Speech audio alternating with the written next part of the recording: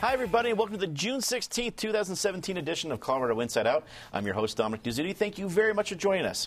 Let's get a quick take on the impact of this week's shooting injuring House Majority Whip Steve Scalise and several others at the Republican Congressional baseball practice on Wednesday.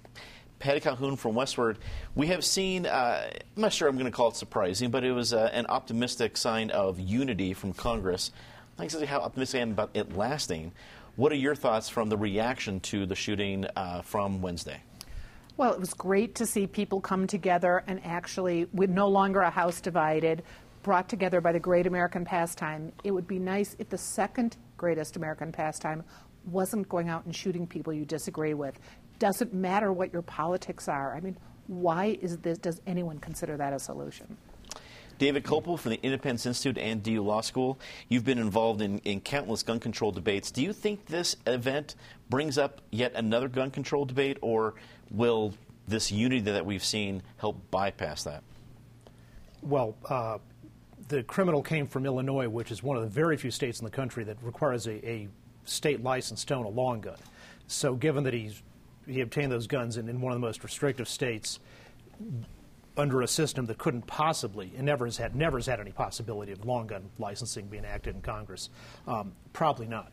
But obviously, we saw the difference in the London Bridge attacks when most of the police there were unarmed at the beginning, and so either ran away or one brave officer fought back with his baton against the three guys with knives, and armed law enforcement showed up 8 minutes later after there were a bunch of dead bodies. Very, very fortunately, because Scalise has police protection being in the leadership, there was two good guys, one man, one woman, with a gun right there who took action, and that's the difference between 0 deaths versus what would have been dozens. So the American policy of having armed law enforcement is certainly a very good idea, especially in these times. Eric Sonneman, political analyst. We've seen Congress appear unified on this, but the public has gone right back to their corners, each blaming each other for the tone causing this event. Is that going to get any better, seeing some possible unity from Congress?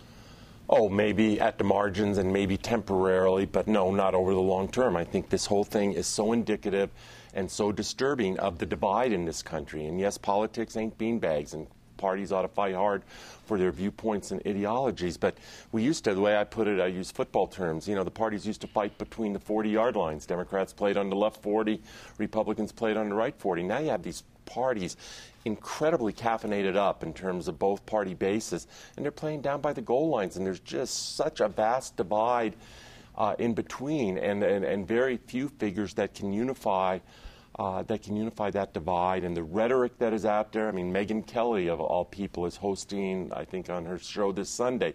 Alex Jones from InfoWars. I mean, talk about somebody who takes the rhetoric to completely irresponsible levels. And it's very worrisome. This is a fragile country at this point in time. We take it for granted, and I'm worried about more of this as opposed to heading in the right direction. Justine Sandoval, political activist. Do you think this incident will modify the way the loyal opposition makes its case in public? I grew up when Columbine happened, and we've just experienced all these different shootings over and over throughout years, and I feel like we've almost become numb to it, where it becomes not such a big outcry anymore because we see mass shootings on the daily. And so it's really hard for me to be optimistic that we learn lessons from these types of situations, because throughout the years that this keeps occurring and on more massive scales and more regularly, we still don't seem to have taken any lessons from it or have any way that we can create better dialogue in this country and we move forward. So I'm not very optimistic about anything changing from this situation.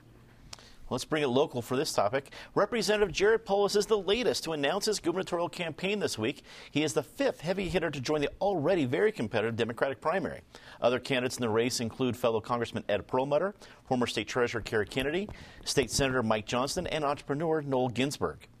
Patty, I don't think you give up a sweet gig as the congressional representative of CD2, a position as a Democrat you can have for almost as long as you want, unless you think you can win. What do you think of Polis's chances to win the Democratic nomination for governor? Well, if he does as well as he did at the congressional baseball game last night, he's got a really good chance. He, 4 RBIs, got the winning run coming in. Talk about bringing people together. And in fact, Jared Polis's behavior this week has been really impressive, I think. His announcement on Reddit got a lot more following than we got from Ed Perlmutter when he announced. There seems to be some excitement. He's coming out with certainly more radical views in some ways. He is pushing for states' rights for marijuana. He's talking about marijuana. He's talking about issues that are important to Colorado. So he could have a pretty interesting run. I mean, we haven't heard a lot lately from Kerry Kennedy's campaign, although I know they're cleaning up their mailing list because I think I've gotten 10 emails from them in the last day. Noel Ginsburg is an interesting candidate, but I wish he were using his last name in his campaign. Noel for Colorado just is not ringing a bell with most people right now because there are way too many people who've got, yeah, exactly, Tom Noel, they might think he's running. We've got way too many people with really great credentials and great name recognition, and I'm looking forward to an incredible discussion leading up to the primary and hope the Democrats behave themselves better than the Republicans when Dan Mays was the last man standing. David, we have literally an entire year to talk about the Democratic primary, so we have plenty of time to pit the different candidates to each other. But what does this announcement do to the battle right now? By the way, if Noel Ginsburg wins, then his wife would be the first Noel. In a normal year... Or the first Ginsburg. Yes. In a normal year... Kerry Kennedy versus Mike Johnston, you'd say, boy, those are two pretty solid, experienced candidates. But then layering on Ed Perlmutter and Jared Polis, what a treasure trove of riches the Democrats have for their choices. Perlmutter is an outstanding campaigner, but campaign skills, nobody better than him, maybe nobody in the state. Mike Hoffman might be equal to that. And like Hoffman, he keeps winning in a district that is competitive by voter registration and where he's really to the left of the politics of that district. And he keeps winning and sometimes making it look easy even when it's not. He's like Joe DiMaggio in that regard. Polis has won statewide in the State Board of Education race. He's also even if not quite as skilled as Perlmutter, a hardworking campaigner, and of course has a lot of money that he can self-fund with. So it's going to be a formidable race all around. Eric, as you look at, we have been tantalized by the idea of a battle royale primary before, especially with these kinds of headliners, as David mentioned. But when we're talking about this next spring, do you see all of them being still viable candidates? Possibly. The first decision they're all going to have to make, and let me preface all this by, echoing both what Patty and David have said. I have never seen, there are plenty of other political talents, but I've never seen quite the accumulation of political talent that is signed up for this race right now. It is a treasure trove, to steal David's phrase. It will also be a free-for-all, unlike anything we've seen. These are ambitious and very able people. And as we talked off the air, Dominic, I am not convinced that the field is closed. I continue to hear buzz about Lieutenant Governor Donna Lynn. I think if she's going to make a move, it would likely be in early July at the beginning of the next reporting period. But after this reporting period, I believe the governor is pushing her or nudging her in that direction. So, a field of 5 formidable candidates could stay at 5 or it could become 6, and we shall see soon. Back to the other point, I think the real question is, do they go through the caucus process, or do most of these candidates say, the heck with that antiquated process and just petition on? If most of them go through the caucus process, then by definition it will get sorted out because you need 30% to get on and you can't carve the pie that many ways. But I would anticipate that these people are not going to let their political ambitions be subject to an antiquated caucus process, and many of them will petition onto the ballot. Yes, there'll probably be some winnowing, or at least in terms of who is in the finals versus not. But I can make a plausible scenario, a plausible, logical case for the viability of any of these people. Justine, you've been at many a Colorado Democratic event. How should Colorado Democrats feel about all of these headliners in this big race? Well, personally, I feel I'm a little scared here. There's a lot of heavy hitters, like everyone said, in this race for the Democratic primary. And considering that the ballot this year will be an open primary, I think that that could be problematic. And it could divide, us in a lot of different ways. Jared Polis entering the race, I think, really would speak to a lot of the more progressive. We were a Bernie state, so you have a lot of these new progressives that are really pushing for a even more liberal agenda. I think Polis fits into a lot of that. But then you have Ed Perlmutter, who's also very popular throughout the state, who would probably do better in the general election, I think, than most candidates would. But you really have a situation here where our party is very divided in the state. There's a lot of people falling on different lines and different opinions. And now that you add the open primary into it, it's a very scary situation for us, and it could be very well mean the loss of the governorship for us. It's going to be a tough race. On the heels of the Polis announcement, the race for the Democratic nomination in Congressional District 2 is already in full force. Former Secretary of State candidate Joe Neguse announced he will run, joining Ken Toltz, founder of Safe Campus Colorado, and Shannon Watts, founder of Moms Demand Action. David, Boulder is the big part of CD2. It also includes mountain towns. It's not just Boulder. But Boulder is your backyard. From what we know right now, there's only 3 candidates. There might be more. Who has the advantage? Well, there's only one who's sort of officially said it. Sure. Joe Neguse is the one who's said he's definitely running. The others have speculated about it. He's the front runner. I believe he's won in that district before in the Board of Regents race. And he's also run statewide for Secretary of State. And in a Republican year, did much better than most Democrats, came within 2 points of winning that. One of the reasons people liked him, and he did so well, was he was honest and ran a very clean and civil campaign, as did his opponent, Wayne Williams, the Republican. So we had in that race an escape from the lies and incivility of a lot of other politics. So because he's run and won in that district, I think he's going to be very formidable. And he's definitely the front runner at this point. He's probably on the weaker on the fundraising side than his 2 potential opponents. Ken Toltz ran for the Tom Tancredo seat in the southern suburbs in 2000, lost by about 10 points. And he certainly has Colorado roots. His family founded a dry cleaning chain.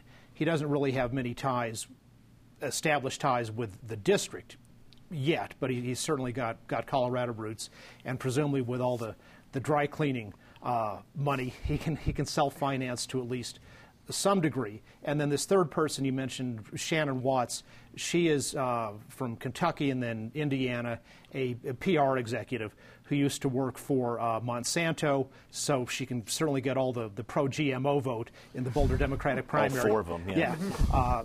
And now works for Bloomberg. And obviously with that connection, she has the potential of unlimited billionaire loot behind her campaign. Since Neguse has kind of wrapped up the pro-civility and honesty vote, her record really sets her up well for the folks who are on the other side of that issue. The pro-civility honest vote. It's nice to know that's still out there.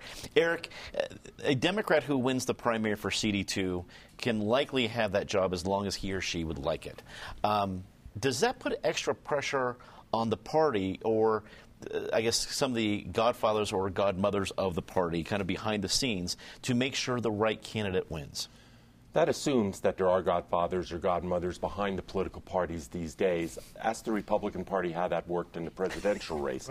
Good point. I think there are really 2 headlines here, Dominic. One is the ripple effect that this year is having with all the talent pool going for the governor's race. Well, that is creating openings in the 7th Congressional District, Perlmutter's district. Now there's opening in the 2nd Congressional District. And there will be a whole new generation of Colorado politicos, politicians that we're probably talking about 5, 10, 15 years from now who come to the fore this year. The second headline to me is that this new generation emerging will happen in a year, and we're a long way away, a year from the primary, a year and a half from the general.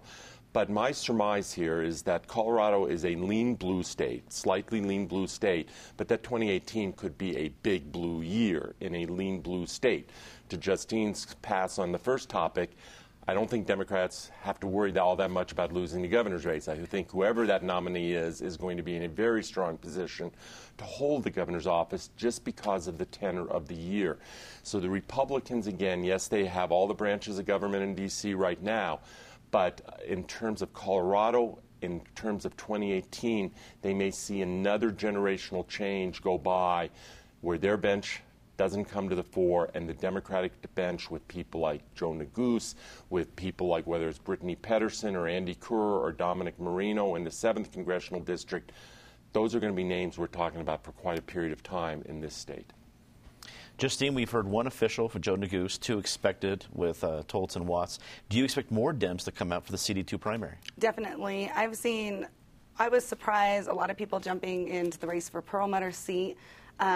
So I wouldn't be surprised that the same thing happens with CD2. These are seats that people definitely want, and you can have that seat for a long time in Colorado. I mean, you look at people like Diana DeGette in Denver who sat in their congressional seats for a very long time, and it's pretty much a good gig to have if you get that seat in Colorado. So I definitely expect a lot more people to jump in this race. There's been a lot of positive feedback from Joe Neguse getting into the race, and we'll see more people come along, and we'll see what happens with CD2. Patty, what do you think it takes to win the CD2 nomination for the Democrats as it's currently drawn because it's Boulder and mountain towns? Well, but still Boulder, and the people who support Boulder are going to be the lion's share of the vote. So you want someone who's going to be fairly progressive, have a good backstory, and it is hard to beat Joe Neguse's backstory or the fact how he campaigned in his last campaigns. David's absolutely right that he has been civic-minded, he's been a gentleman, and he's still excited voters. So I think he's going to be a really tough one to beat. I think someone who's just moved to Boulder is not going to be as impressive. That's going to be Shannon Watts' problem. Ken Toltz, that he ran against Tancredo in a completely different district, I don't think is going to excite Boulderites as much. I think Joe Neguse getting in as early as he did might discourage others, but I'm sure we'll see more because if Joe gets it, he's going to lock up he's young. He will lock it up for a long time. So if anyone has ever wanted to run in this district, now's the time. Colorado's Democratic congressional delegation joined a lawsuit against President Trump on Wednesday, claiming he violated the U.S. Constitution by accepting gifts or other benefits in connection to his global businesses. In the second claim of its kind this week, plaintiffs are citing the Foreign Emoluments Clause, which restricts government officials from accepting payments from foreign governments. Eric, anytime I see a lawsuit include entire Democratic delegations from across Congress, I'm not so worried about the legal ramifications as it looks more like a political situation. What's your estimation of what we're seeing? Well, I think it is as much about politics as it is about law. David's the lawyer at the table, and I'm going to go out on a limb and make a supposition that before 3 or 4 months ago, David may be the only person in the table or the only person in our viewing audience who really was familiar with the word emoluments. I'd like to think I'm a reasonably well-read person, and I can't say I was particularly familiar with that word, but it has certainly come to the fore courtesy of Donald Trump and the Trump family. I don't know if the lawsuit itself as a legal matter has legs. As a political matter, it is one more opportunity and one more issue on which to attract the president. As someone who finds so much of what this White House is doing disturbing, and that's using a very modest word, but I could go stronger than disturbing. The fact that the Trump family, are already very rich family, may be further enriching themselves, is it wrong? Yes, it's wrong. Is it at the top of my list of concerns about what's going on in Washington, D.C.? No, it doesn't rise to that level. Justine, are Democrats spending too much time focused on the president and different legal issues surrounding him and not enough on what Republicans are actually passing in Congress? I mean, it's difficult to say, because I think it's important that we do check the president. Right now, the courts are the only check that is going on right now, with not having any help in Congress and the presidency doing the things that they're doing right now. So I think it's important that they do focus on those things. But then you have a health care bill that is being secretly written, going on, and that should be something that's a main focus. But I think that the fact is, the reason why presidents don't do business on their golf courses is because personal interest and policy don't mix. And I think it's important that they do highlight this, because it is disturbing that this is going on. And I think that they have a duty to bring up these issues, but there needs to be some kind of balance. I know that they have a target on the president's back and they're out to get him, but it's really important that we continue to focus and to try to move along and push policy forward as well. Patty, is the Colorado delegation making a statement or going along for the ride? I think they're making the statement that anyone has to right now to just be on the record if you're a Democrat against Trump. But where's the surprise? We knew this was going to be sticky with just even the name on all the buildings around the world. We knew it was going to be challenging having a president who is so involved, whose kids are still involved in the company. This is less of a concern right now than the Russian investigation still going on, the FBI investigation, as long as Mueller still has that job before he's fired. And of all the foreign interests, I am still most interested in what exactly Russia is doing with American elections, whether the candidate is Democratic, whether the candidate is Republican, whether it's a third party. Is our electorate safe?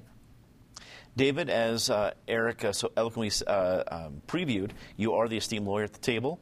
What do we need to know about the situation? The complaint is very well written, and I encourage people to read it, and written by a top left-leaning public interest law firm in D.C. And it effectively raises the broad concerns about corruption and foreign influence that are at the part of the spirit of the Foreign Emoluments Clause.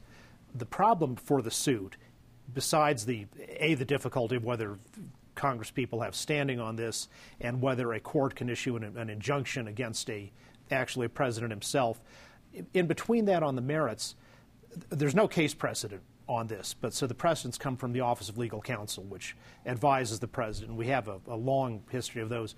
All of those precedents about what's covered by it never include having your own business that has foreign dealings. So for example, Nelson Rockefeller, vice president, owned zillions of shares of oil companies. Our recent Commerce Secretary, Pritzker, lots of big owner of Hyatt hotels.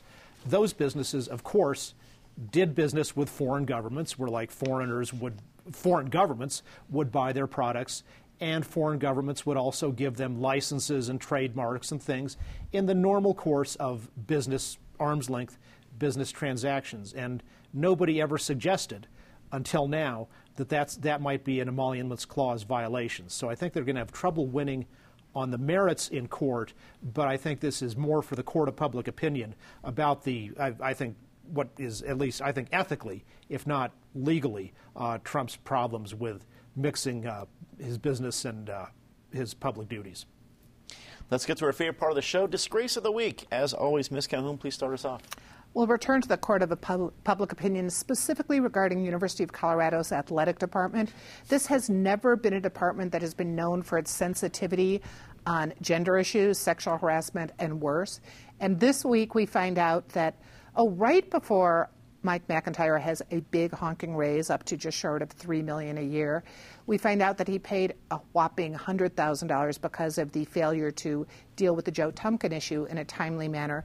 That would be like us giving up our salary at this table.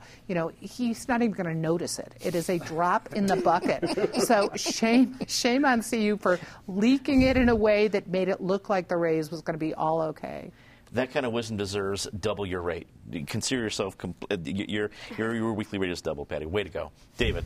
The disaster going on at the state mental hospital, including the recent resignation of the director, because as the federal inspectors are saying, it is in unsafe conditions and it's understaffed. This is a good example of how when government tries to do everything, it doesn't do its core responsibilities well. The state constitution requires the government to have a mental hospital.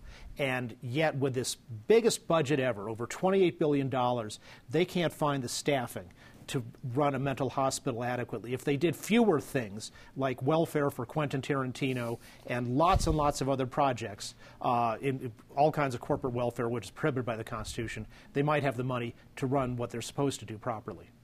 Eric. Huge second to Patty's disgrace about CU, but for me, it has to be Colorado House Minority Leader Patrick Neville from Castle Rock, who sent out a really, I'm going to use the word obscene, not in any kind of sexual way, but just in a raw political way, fundraising email shortly after the shooting in Washington or in Alexandria on the baseball diamond, trying to take advantage of that, or using words like tolerance preaching progressives and trying to raise conservative money off of an American tragedy. Justine. Well, what Eric said. I totally agree. My disgrace of the week would be definitely Representative Neville, who I refer to as Baby Neville. So Baby Neville, I just thought it was just really bad timing. It was really uncalled for. And it goes back to the saying, people in glass houses. There's been a lot of gun attacks from people on the right as well. So for us to take this moment and for him to make it another wedge issue instead of unifying people, I thought was very disgraceful and very tacky. Let's say something nice about somebody very quickly. Patty. Happy Father's Day. I'm lucky to have my father here, and all of Colorado is lucky that he's here, too. Hear, hear. David. The president's new Cuba policy to stop tourist money from flowing to the Cuban military, which is the leading neo-colonial imperialist force in the Western Hemisphere. Eric. One of our most avid viewers, Tim Jackson, who is on the Ride to Rockies this week, and he is on a tandem bike leading a blind rider. This is not the first time he has done that. Right on, Tim. And this is the second time I've shouted them out, but the Birdseed Collective, who is giving away free lunch every Monday to students in our kids in Gloveville and in Swansea neighborhood. I want to second Eric's thought about our big fan Tim Jackson and George McDermott, who are both riding the Ride the Rockies, 83 miles from Durango to Ridgeway. Good luck, fellas. Way to go. That's all the time we have tonight. Thanks for tuning in. As always, be sure to check out our podcast on iTunes and for our CIO posting segment on Twitter and Facebook. For everyone here at Channel 12, I'm Dominic Dezzutti. Thanks for watching. Good night.